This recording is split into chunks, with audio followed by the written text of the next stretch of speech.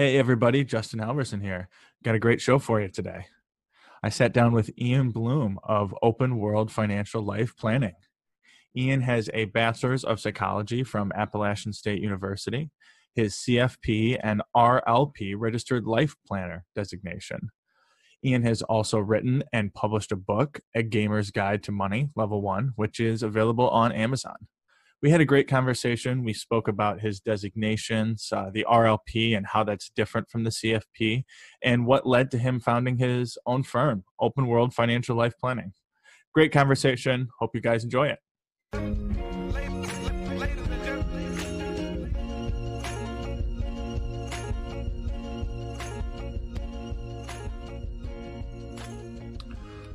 All right. Hello, everyone. Welcome to the MSU WMA podcast. We are here today with Ian Bloom. Ian, thank you for being here. Oh, my pleasure, Justin. My pleasure. Yeah. So just a little bit of background for you. Most of our listeners are in Michigan State CFP program. You're a CFP. I see you have that designation, so you're very familiar. But a lot of us might not be as familiar with, your background. So can you start off here and tell us a little bit about yourself? What designations do you have, and how did you end up in a career as an advisor? Sure. So I'm currently a certified financial planner and registered life planner. So those are my two designations. I hold a Series 66. At one point in my career, I held everything from a life and health license to a Series 7. But it's sort of my career trajectory begins with a woman I was dating at the time. I was actually a psychology major in college. And was really interested in interpersonal relationships and how to develop those and how to help people overcome difficulties in interpersonal relationships. But I realized that I didn't want to get a PhD. And that's basically what you have to do anything of momentum, of significance in the psychology field. So what I ended up doing is I met my girlfriend's father, who was a financial planner at the time, and he was a CFP and an RLP as well. And so he and I spent some time actually alone, which is weird with your girlfriend's father the first time you meet him, getting to know each other. And he did what's called life planning for me, which is basically the idea of like asking some deeper questions in order to put you in a place of envisioning your future. And so when he was doing that to me, it kind of hit the same part in my brain as like therapy did, not in the sense that he was, dealing with my deep-seated issues, but in the sense that he was trying to show me how I could enable myself to have a better future, right? And it was trying to ask questions that would put me in that mindset. And so we ended that conversation with him saying, well, hopefully this exercise has really helped you. Do you have a good feeling about where you want to go with your life? And I said, well, I kind of want to do this. And so that was the moment that kind of pivoted me from like being more interested in the field of psychology as a profession to being more interested in finance as a profession, because I realized that you could do both. And that in some ways financial planning is even more powerful because you're marrying the reality of the world, the financial aspect, with, the kind of aspirational aspects that you get in psychology. So yeah, I ended up working with him, started my career at a large insurance company that was actually letting us do financial planning as our means of doing business and had very low like insurance production requirements. Then I got sold, actually, which is a weird thing that not a lot of people can say. I got sold as part of the advisor group from that insurance company to another one, and they were way more focused on us slinging insurance policies, right? Not to knock an insurance salesman, but I wanted to be a financial planner, not an insurance salesman.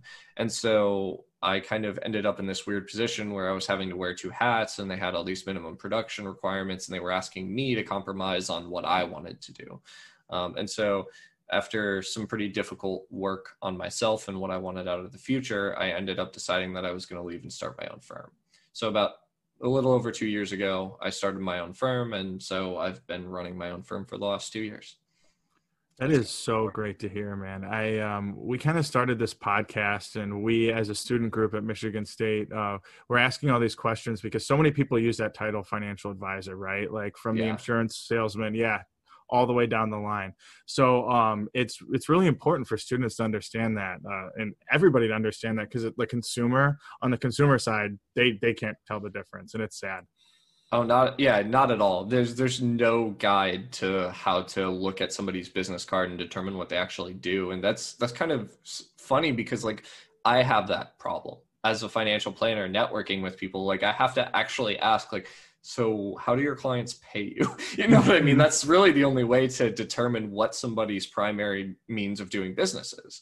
Like, because you know, if they get paid by selling products, well, okay, you kind of have this product salesman role. You probably do some coincidental financial planning, right? Like you probably have to in order to meet suitability requirements or whatever, but you're not actually doing like the full on deep dive financial planning work. And if they get paid via AUM, they probably do some financial planning. Like most AUM advisors do that.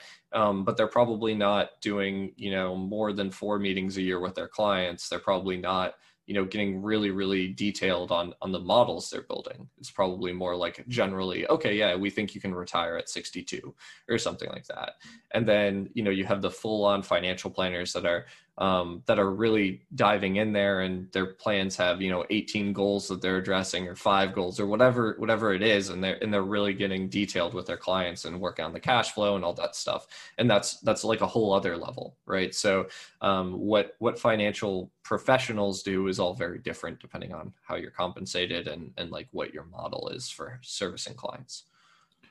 How do you think, I guess let me back up a little bit. So my Sure. next question is, let's can you tell us a little bit more about your registered life planner designation? So we're talking about the differences. Yeah. What attracted you to that? Well, we heard your story. That's not very many people, I could say, found their career path from meeting a girlfriend's father for the first time. I think that's something they all, I know I wanted to stave that off for as long as possible, but so what is that designation, the Sure. registered life planner? Can you tell us more about that?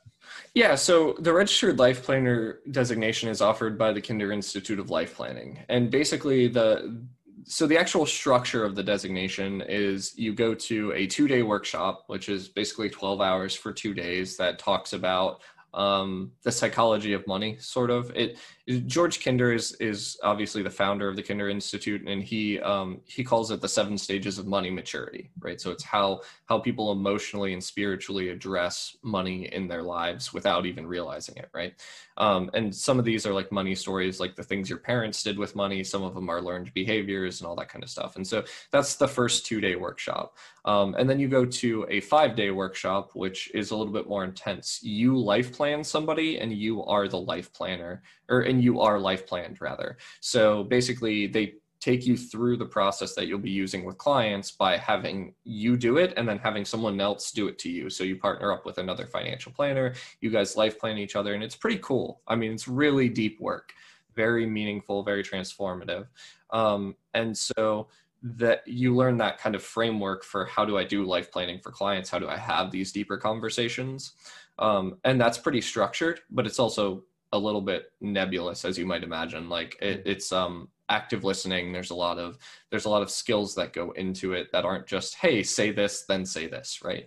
And then following that 5-day workshop, there's a 6-month mentorship program in which like you submit case studies on clients that you've done work for. You give feedback on your colleagues' case studies who are also in the mentorship. And then there's some classes as well that you attend about once a month that kind of build on the case study frameworks that you're working on and provide more training. And then there's some interpersonal coaching that the trainers do with you while you're in the mentorship as well. And so it ends up being about a year to a year and a half long program, depending on when you take the various classes and you receive the RLP. Mm-hmm. You mentioned a lot of things in there that sound familiar to me in my CFP coursework, I'll admit. Sure. So you talk about active listening, and that's something they definitely stress, because I know for us, the client is the focus, especially in that CFP coursework. So can you tell me a little bit about like maybe what are the key distinctions between the CFP and the RLP? Sure. So I think the CFP is a must, by the way. So Okay. let me start by saying I think the CFP comes first for anybody who wants to be a really good financial planner. But I don't think like the CFP used to be this like aspirational thing that like some people, the elite, had in the profession. And kind of similar to the way that all doctors have to be MDs, I think all good financial planners have to be CFPs at this point. And that's not a knock on those who are good financial planners over the last 15, 20 years who weren't CFPs. I just think if you're going to enter the profession today and you don't have a CFP, you're doing yourself and your clients a huge disservice. So that being said, I think the distinction comes back to the CFP teaches you how to do the actual elements of financial planning. It's like, here's the process to do a plan, right? Here's what the client needs. Here's what a plan consists of. Here's how to have the base level conversations to create a plan. And the RLP basically takes the CFP's work and says, okay, so you understand how to address the money things that a client is going to tell you. The RLP is like, here's how you integrate the money things with all of the emotion that your clients have. Because your clients ultimately have tons of emotion around their money, right? Or they would have solved their money problems on their own. If the problems were entirely logical, right? You would just be like, oh, I must do this, so I will. That's not how it works. Most clients who come to you are really struggling with paying down debt, or they're really struggling with saving for retirement, or there's some emotional barrier, right? That is there. And so your job as an RLP is to do a really good job addressing that emotional obstacle and saying, well, knowing how important this is to you, right? This end goal, whatever it is, whatever the ideal life you want to live is, what are we going to do to get past this thing that you've been stuck on? How are we going to get over this hurdle? What can we do to solve this? And a lot of those answers come from your clients. So I think the CFP teaches you how to be a good professional and how to give good recommendations. I think the RLP teaches you how to listen to your clients better and how to understand the things they're telling you a little bit deeper than the surface level, right? So here's why I haven't saved in a retirement account. Oh, okay. Well, what can we do instead? Right, is a much better question. So I think the RLP is a little bit different substantially than that, because it's not teaching, it assumes you already have the financial skills, whereas the CFP is about learning the financial skills. Wow. I mean, that's so interesting and insightful. You said so many things like the CFP now. I know it's been drilled into my brain in the program. It's the standard, right? Like that's what everybody has. And even me looking around, just my observation is the CFP is the first thing, but afterward, everybody's got other designations. It's important to try to find that lane. Something else I found pretty interesting too is, some of those other advisors, they all hearing, it was the people who started as psychologists or, maybe what's the word I'm looking for? Like a financial, like a life coach, or maybe like a teacher. I found a lot of those people pivoting into the CFP. They just did so well, and not a knock on my fellow finance majors, but they always say we're some of the hardest for us to communicate. Well, yeah, I think the interesting thing is that people who go into the finance career because they like finance ultimately find out that the CFP curriculum helps you deepen those financial skills, but it doesn't help you deepen the interpersonal relationship skills. And that's not a knock on the CFP, right? I think it's doing something very important by making sure that we all have a baseline understanding of insurance and estate planning and, all these complex topics that the public, generally has like a very loose understanding of. We have to be the detailed people who can take the client's issues and come back to them with a recommendation. But that being said, that doesn't necessarily teach you how to listen to a client effectively, right? It doesn't actually teach you how to structure a meeting so that you know that all the client's issues are going to be brought to the surface during the conversation. And that's more what the RLP is about. And I think I was so attracted to it because I'm such a psychology freak, I guess, is how I would word it. Like the way that people interact with others is ultimately what's most interesting. And so I get most of my meaning from working with my clients when I feel like I've made breakthroughs for them, right? When I feel like they've gotten past a personal obstacle that's allowing them to save or allowing them to live a better financial life. I don't get the buzz from seeing their account go up 5%. And some people do, and that's okay, right? This is not to knock why, some people are really good money managers. It's just to say that that's not really what gets my engine started, so to speak. That's I think that people like you are becoming a lot more popular too. I'll just say it. I think like, yeah, well, as the, you know, the generations are changing, I think millennial groups, Gen Zs, Gen X, that's what they're looking for. They don't just want the money manager. And quite frankly, it's becoming so commercialized and securitized. You need to find other ways to build a relationship. So that's so great to hear. So I guess, do you see any trends currently in the RLP space? Like, is it becoming more popular since you started taking the classes, or is it get more on the map? Yeah, so interestingly, one of the big trends in the RLP space is also a trend in the financial planner community as a whole. So if you look back at the last like 20 or 30 years of finance, in the personal financial advice business, right? Specifically, what you'll see is that a lot of like the best talent was at larger institutions. So whether we're talking about wirehouses or broker dealers or, larger RIAs, you would see like these really, really good financial planners would be there because it was pretty hard to run your own business before the technology existed, right? You would have to by hand do all your accounting. You would have to by hand do all your registration with firms. You would have to update all your documents every year by hand. And so they had people, this was a full-time job for people at like broker dealers and stuff, and still is. But now what you're seeing is because a lot of financial planners are going out on their own and starting their own firms like myself, there's a lot more interest in the RLP than there ever has before. Because first of all, the people who are out on their own have to do something different, right? They have to be in some way unique compared to the larger organizations. But then also when you're out on your own, you have a lot more flexibility in how you do the work. Because when you're at a bigger company, they're like, here's the way we do financial planning. Here's how you are allowed to make money. And now that you're out on your own, you can make money any way that's legal, right? And so that's different. Yeah. That's a lot more flexibility than those limited entities. And so as a result, like one of the biggest things that happened for the RLP recently is they did the first 2-day workshop at the XY Planning Network conference at the end of 2019. And that was a 70-person workshop. Like they filled up and then had to increase class size and then filled up again.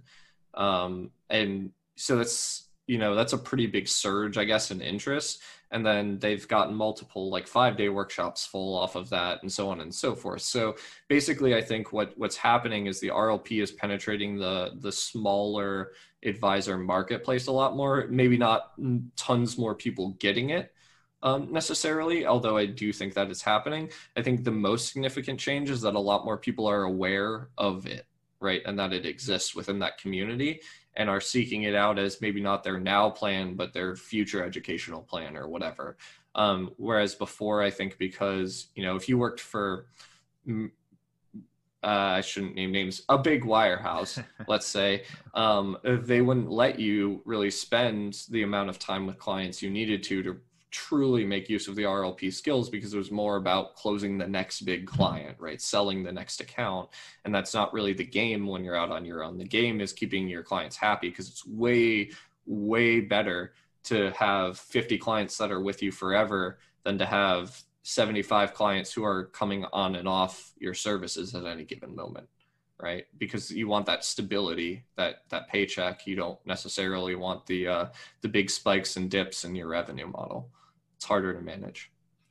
I'm really excited. I want to ask you here in a second about Sure. The foundations of your firm. But before we do, you were mentioning the workshops and the Kinder Institute. But what are the requirements of the RLP? Like, do you need a bachelor's degree? Do you need to be a CFP? What are the requirements? So you don't need to be a CFP. There are RLPs who aren't CFPs, and they just focus on like the life coaching, life planning aspect of the work.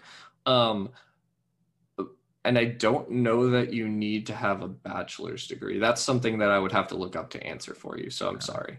No, we can look that up ourselves. So. Yeah, but I do know that it is somewhat expensive, right? It's like a $10,000 program when all is added in. So not as expensive as like a year of college, for instance, but it's not cheap either.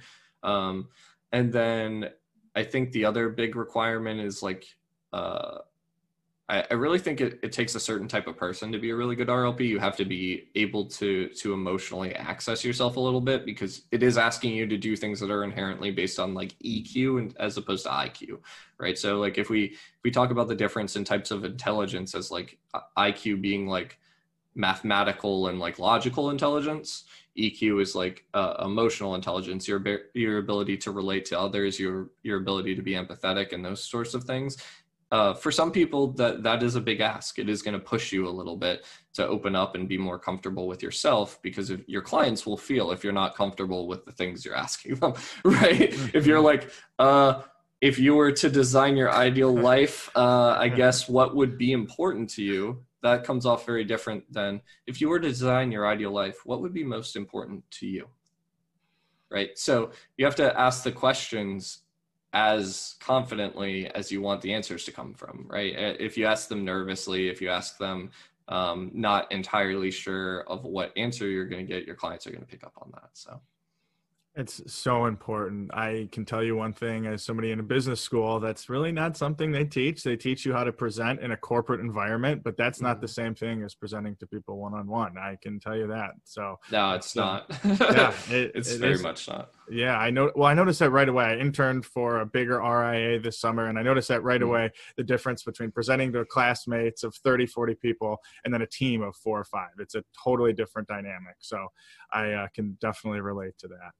And now, I do want to shift gears a little bit here, and I want to ask you maybe about the origins of you starting your own firm. So, Open World Financial Life Planning. I'm really excited to hear about that. So, something I find interesting is the people such as yourself who want to go out there. Personally, to give you a background on myself, I find security in going to these big firms. I'm going to a larger RIA out there, but I guess I just don't have the guts, so to speak, to take the plunge. So can you tell us a little bit about that? I know we touched on it a little bit, but what was that decision-making process like?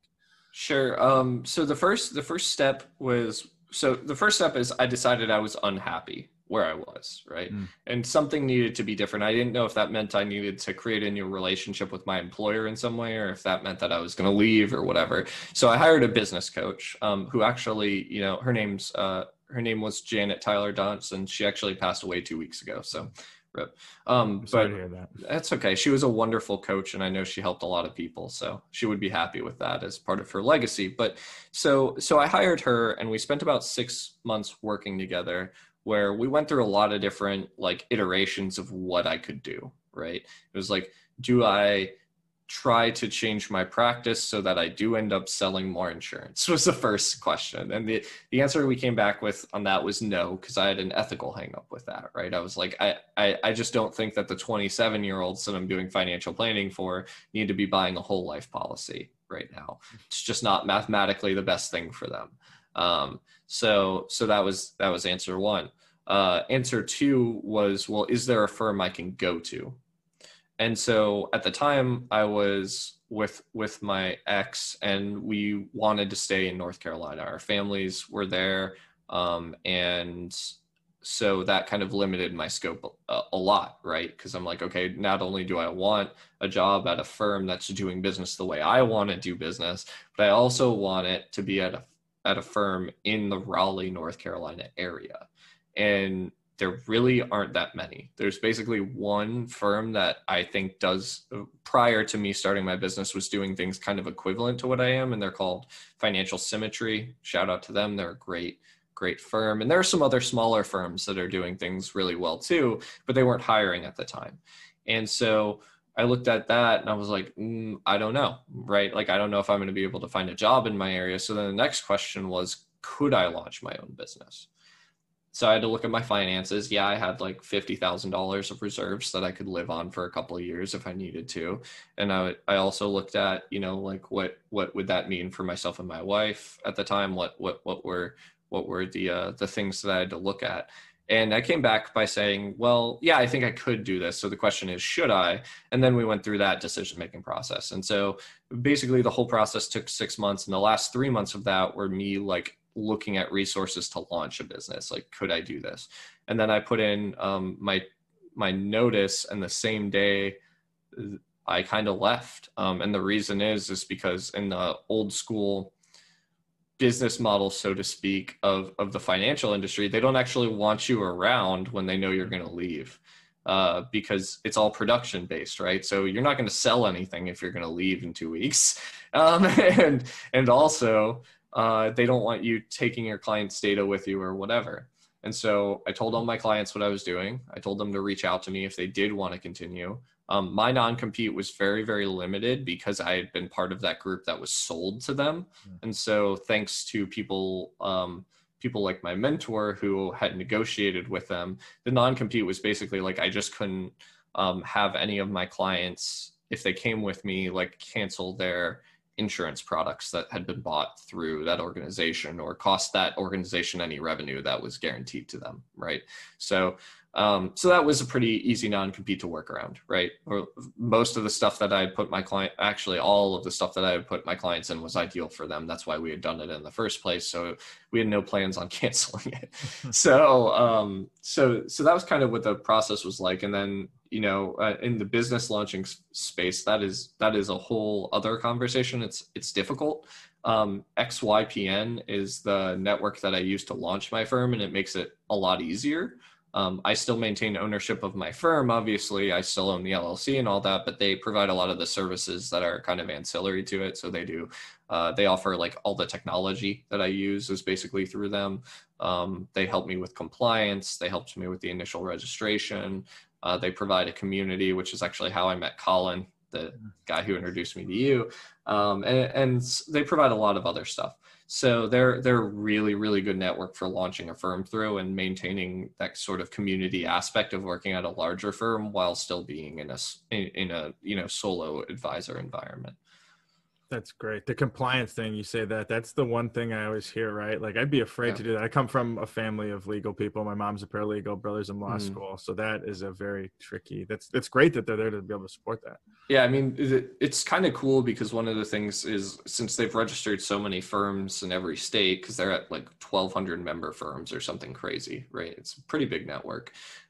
They have experience in every state, basically registering firms. So I'm in North Carolina. I went to them, we're talking about my registration. He's like, and the compliance guy is like, well, these are the things that are unique about North Carolina that you need to pay attention to, right? This is where the law is a little bit different here than it is in another state. And so he's walking me through all of that, and we're designing my documents, like my ADV, which, as you know, is like the big disclosure document you have to provide to clients, my privacy policy, how I can behave on social media, all that kind of stuff was specifically designed based around North Carolina's laws, right? And so I have that for counsel, and then I can talk to them. They have like a call with any member in the network, like basically like an open call that you can join once a week. And then on top of that, you can pay for additional one-on-one time. So it's nice to have that resource, right? Like if I was out on my own, I'd be terrified. Well, that's I think what scares a lot of people. That's what scares me, quite frankly, as a college student looking out, man. That's intimidating. It's very intimidating. You mentioned something too, the client acquisition aspect. So when it sounds like you took at least a decent, or not a decent amount, but you put out the beacon call to your old clients, right? Like that's nice. I'm not sure how many people would have that opportunity, leaving one firm and trying to start the other. Right. So like you're in this kind of legal gray area when you're leaving the firm, depending on what your non-compete says, right? Like some firms will tell you if your clients reach out to you, you can take the call, right? But if you reach out to your clients, that's a breach of contract.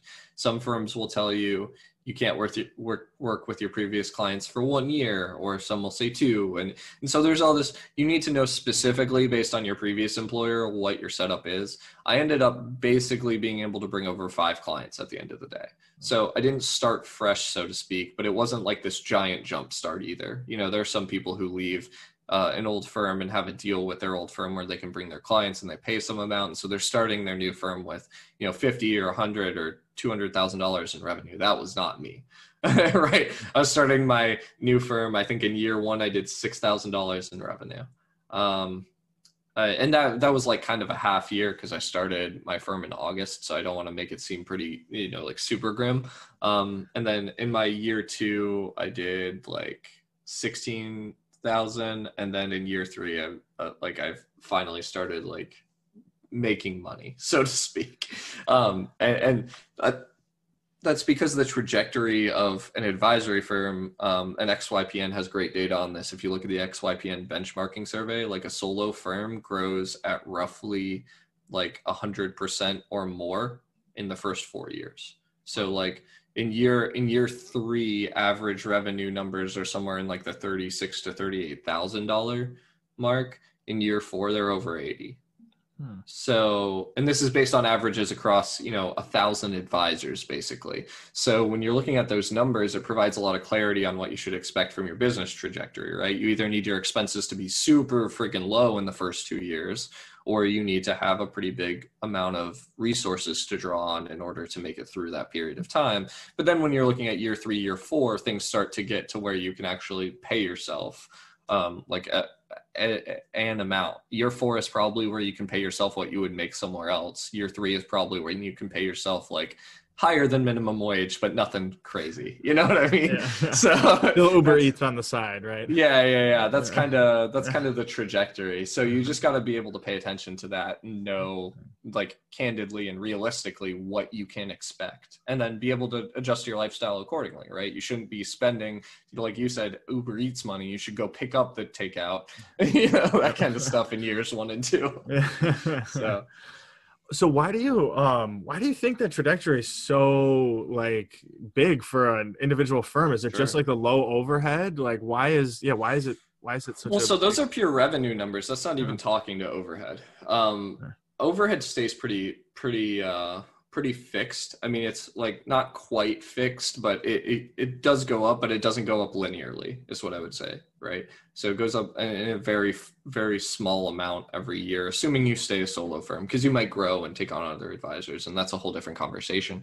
But I think the revenue numbers grow so quickly for 2 reasons. One is in the first year, you're dealing with a lot of like random stuff you have to do as a business owner, setting up your LLC, getting registered, doing all the stuff that you need to do to be legally compliant to actually operate your business. And so that's kind of like getting registered and getting your first couple of clients is kind of the first hurdle you're getting over.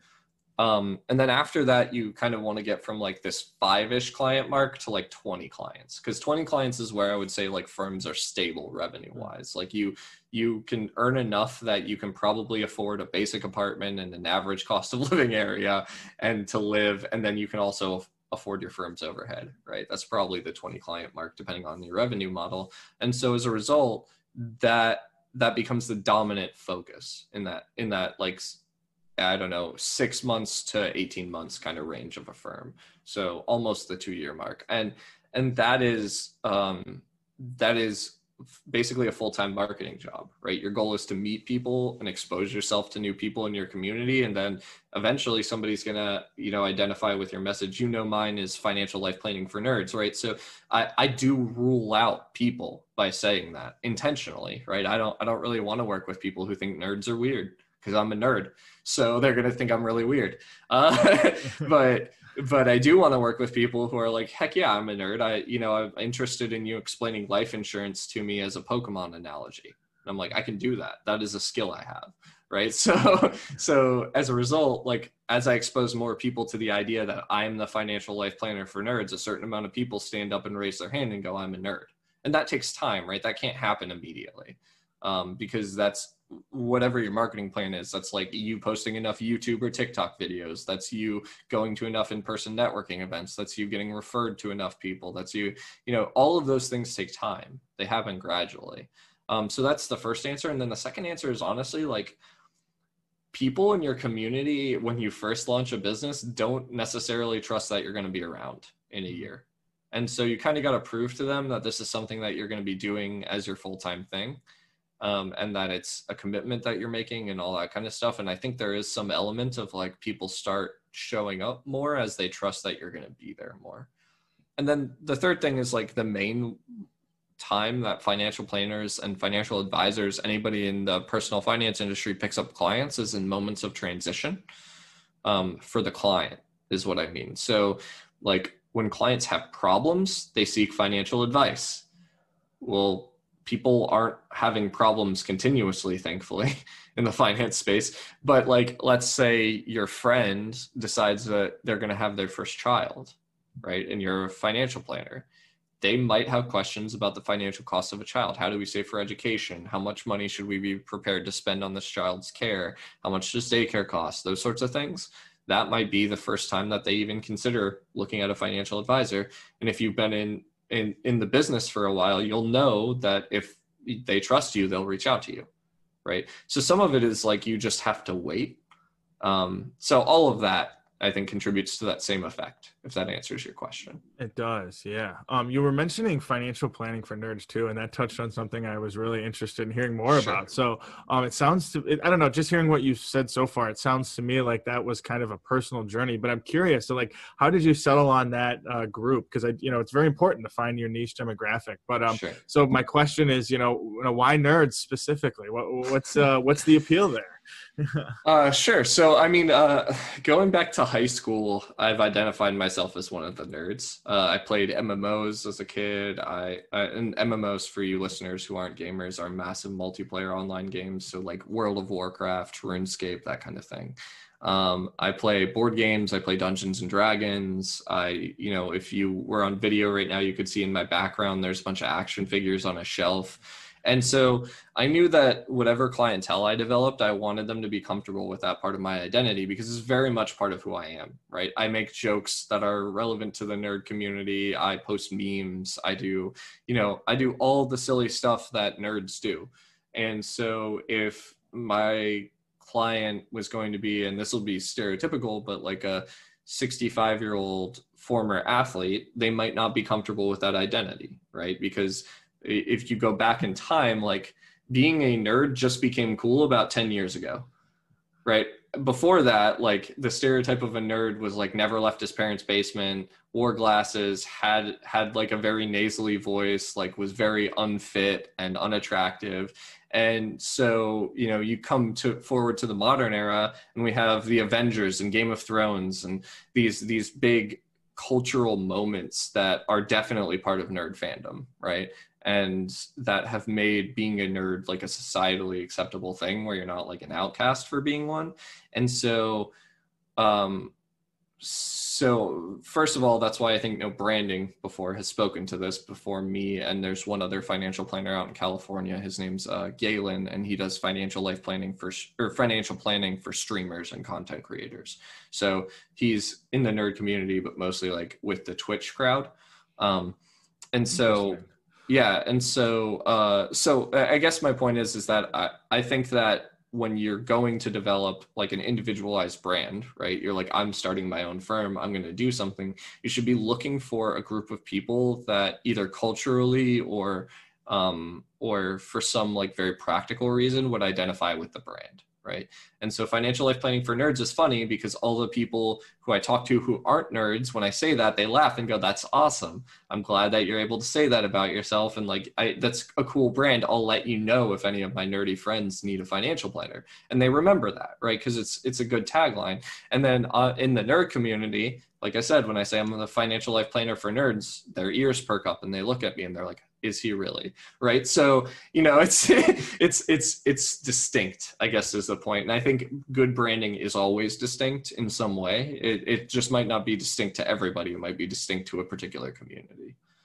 That's so interesting. I think that like you said, the nerd culture, I've seen it change in my lifetime, like the Scott Pilgrims of the world, right? Like that's become a lot more mainstream, and it's going to be interesting to see where that goes. So I was doing a little bit of my research here, and I see that you have a book out, A Gamer's Guide to Money, which falls right into what we're talking about here. So sure.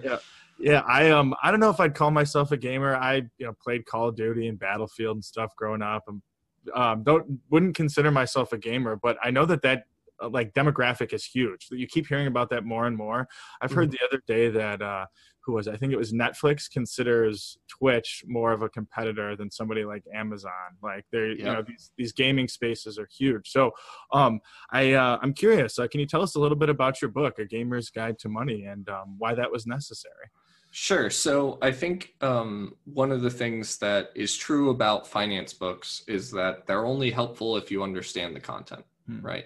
And the best finance books take very, very difficult concepts and teach them to you in plain English. As it turns out, gamers have a different lexicon than everybody else. Like for instance, when I think about where my gamer clients like see the most value, it's in the progress bars I provide them for their financial goals. They don't actually care about like all the details of what I'm telling them. If I show them like you are 50% of the way towards having your retirement, they're like, heck yeah, let's get that to 55, right? Like that is their answer. Because they understand that they're used to looking at stat sheets for Dungeons and Dragons or stat sheets for their characters in video games, and so they know what that incremental improvement is like. And so that's kind of the approach I took with the book. I was like, okay, well, in 3 pages, let me describe savings to you. In 3 pages, let me describe debt to you.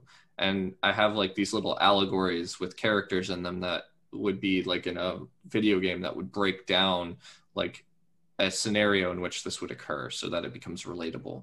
And so my goal in that was to just kind of write something in the gaming lexicon that that describes finance, because I don't think anybody's doing a good job of that yet.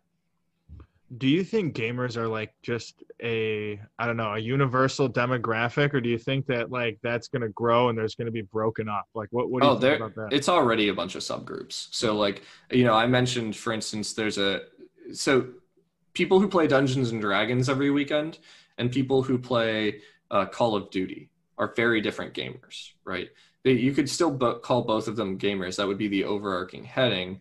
But people who play tabletop games like Dungeons and Dragons think differently than the people who are playing Call of Duty, right? Because Call of Duty is all about fast twitch reactions, getting the headshot before your opponent does, all that kind of stuff. D&D is all about like playing the odds and knowing the percentage chance of, if you roll this die, are you going to win or lose the fight, right? I mean, very different game. And D&D is about telling a story, whereas Call of Duty is about living a violence fantasy, let's say.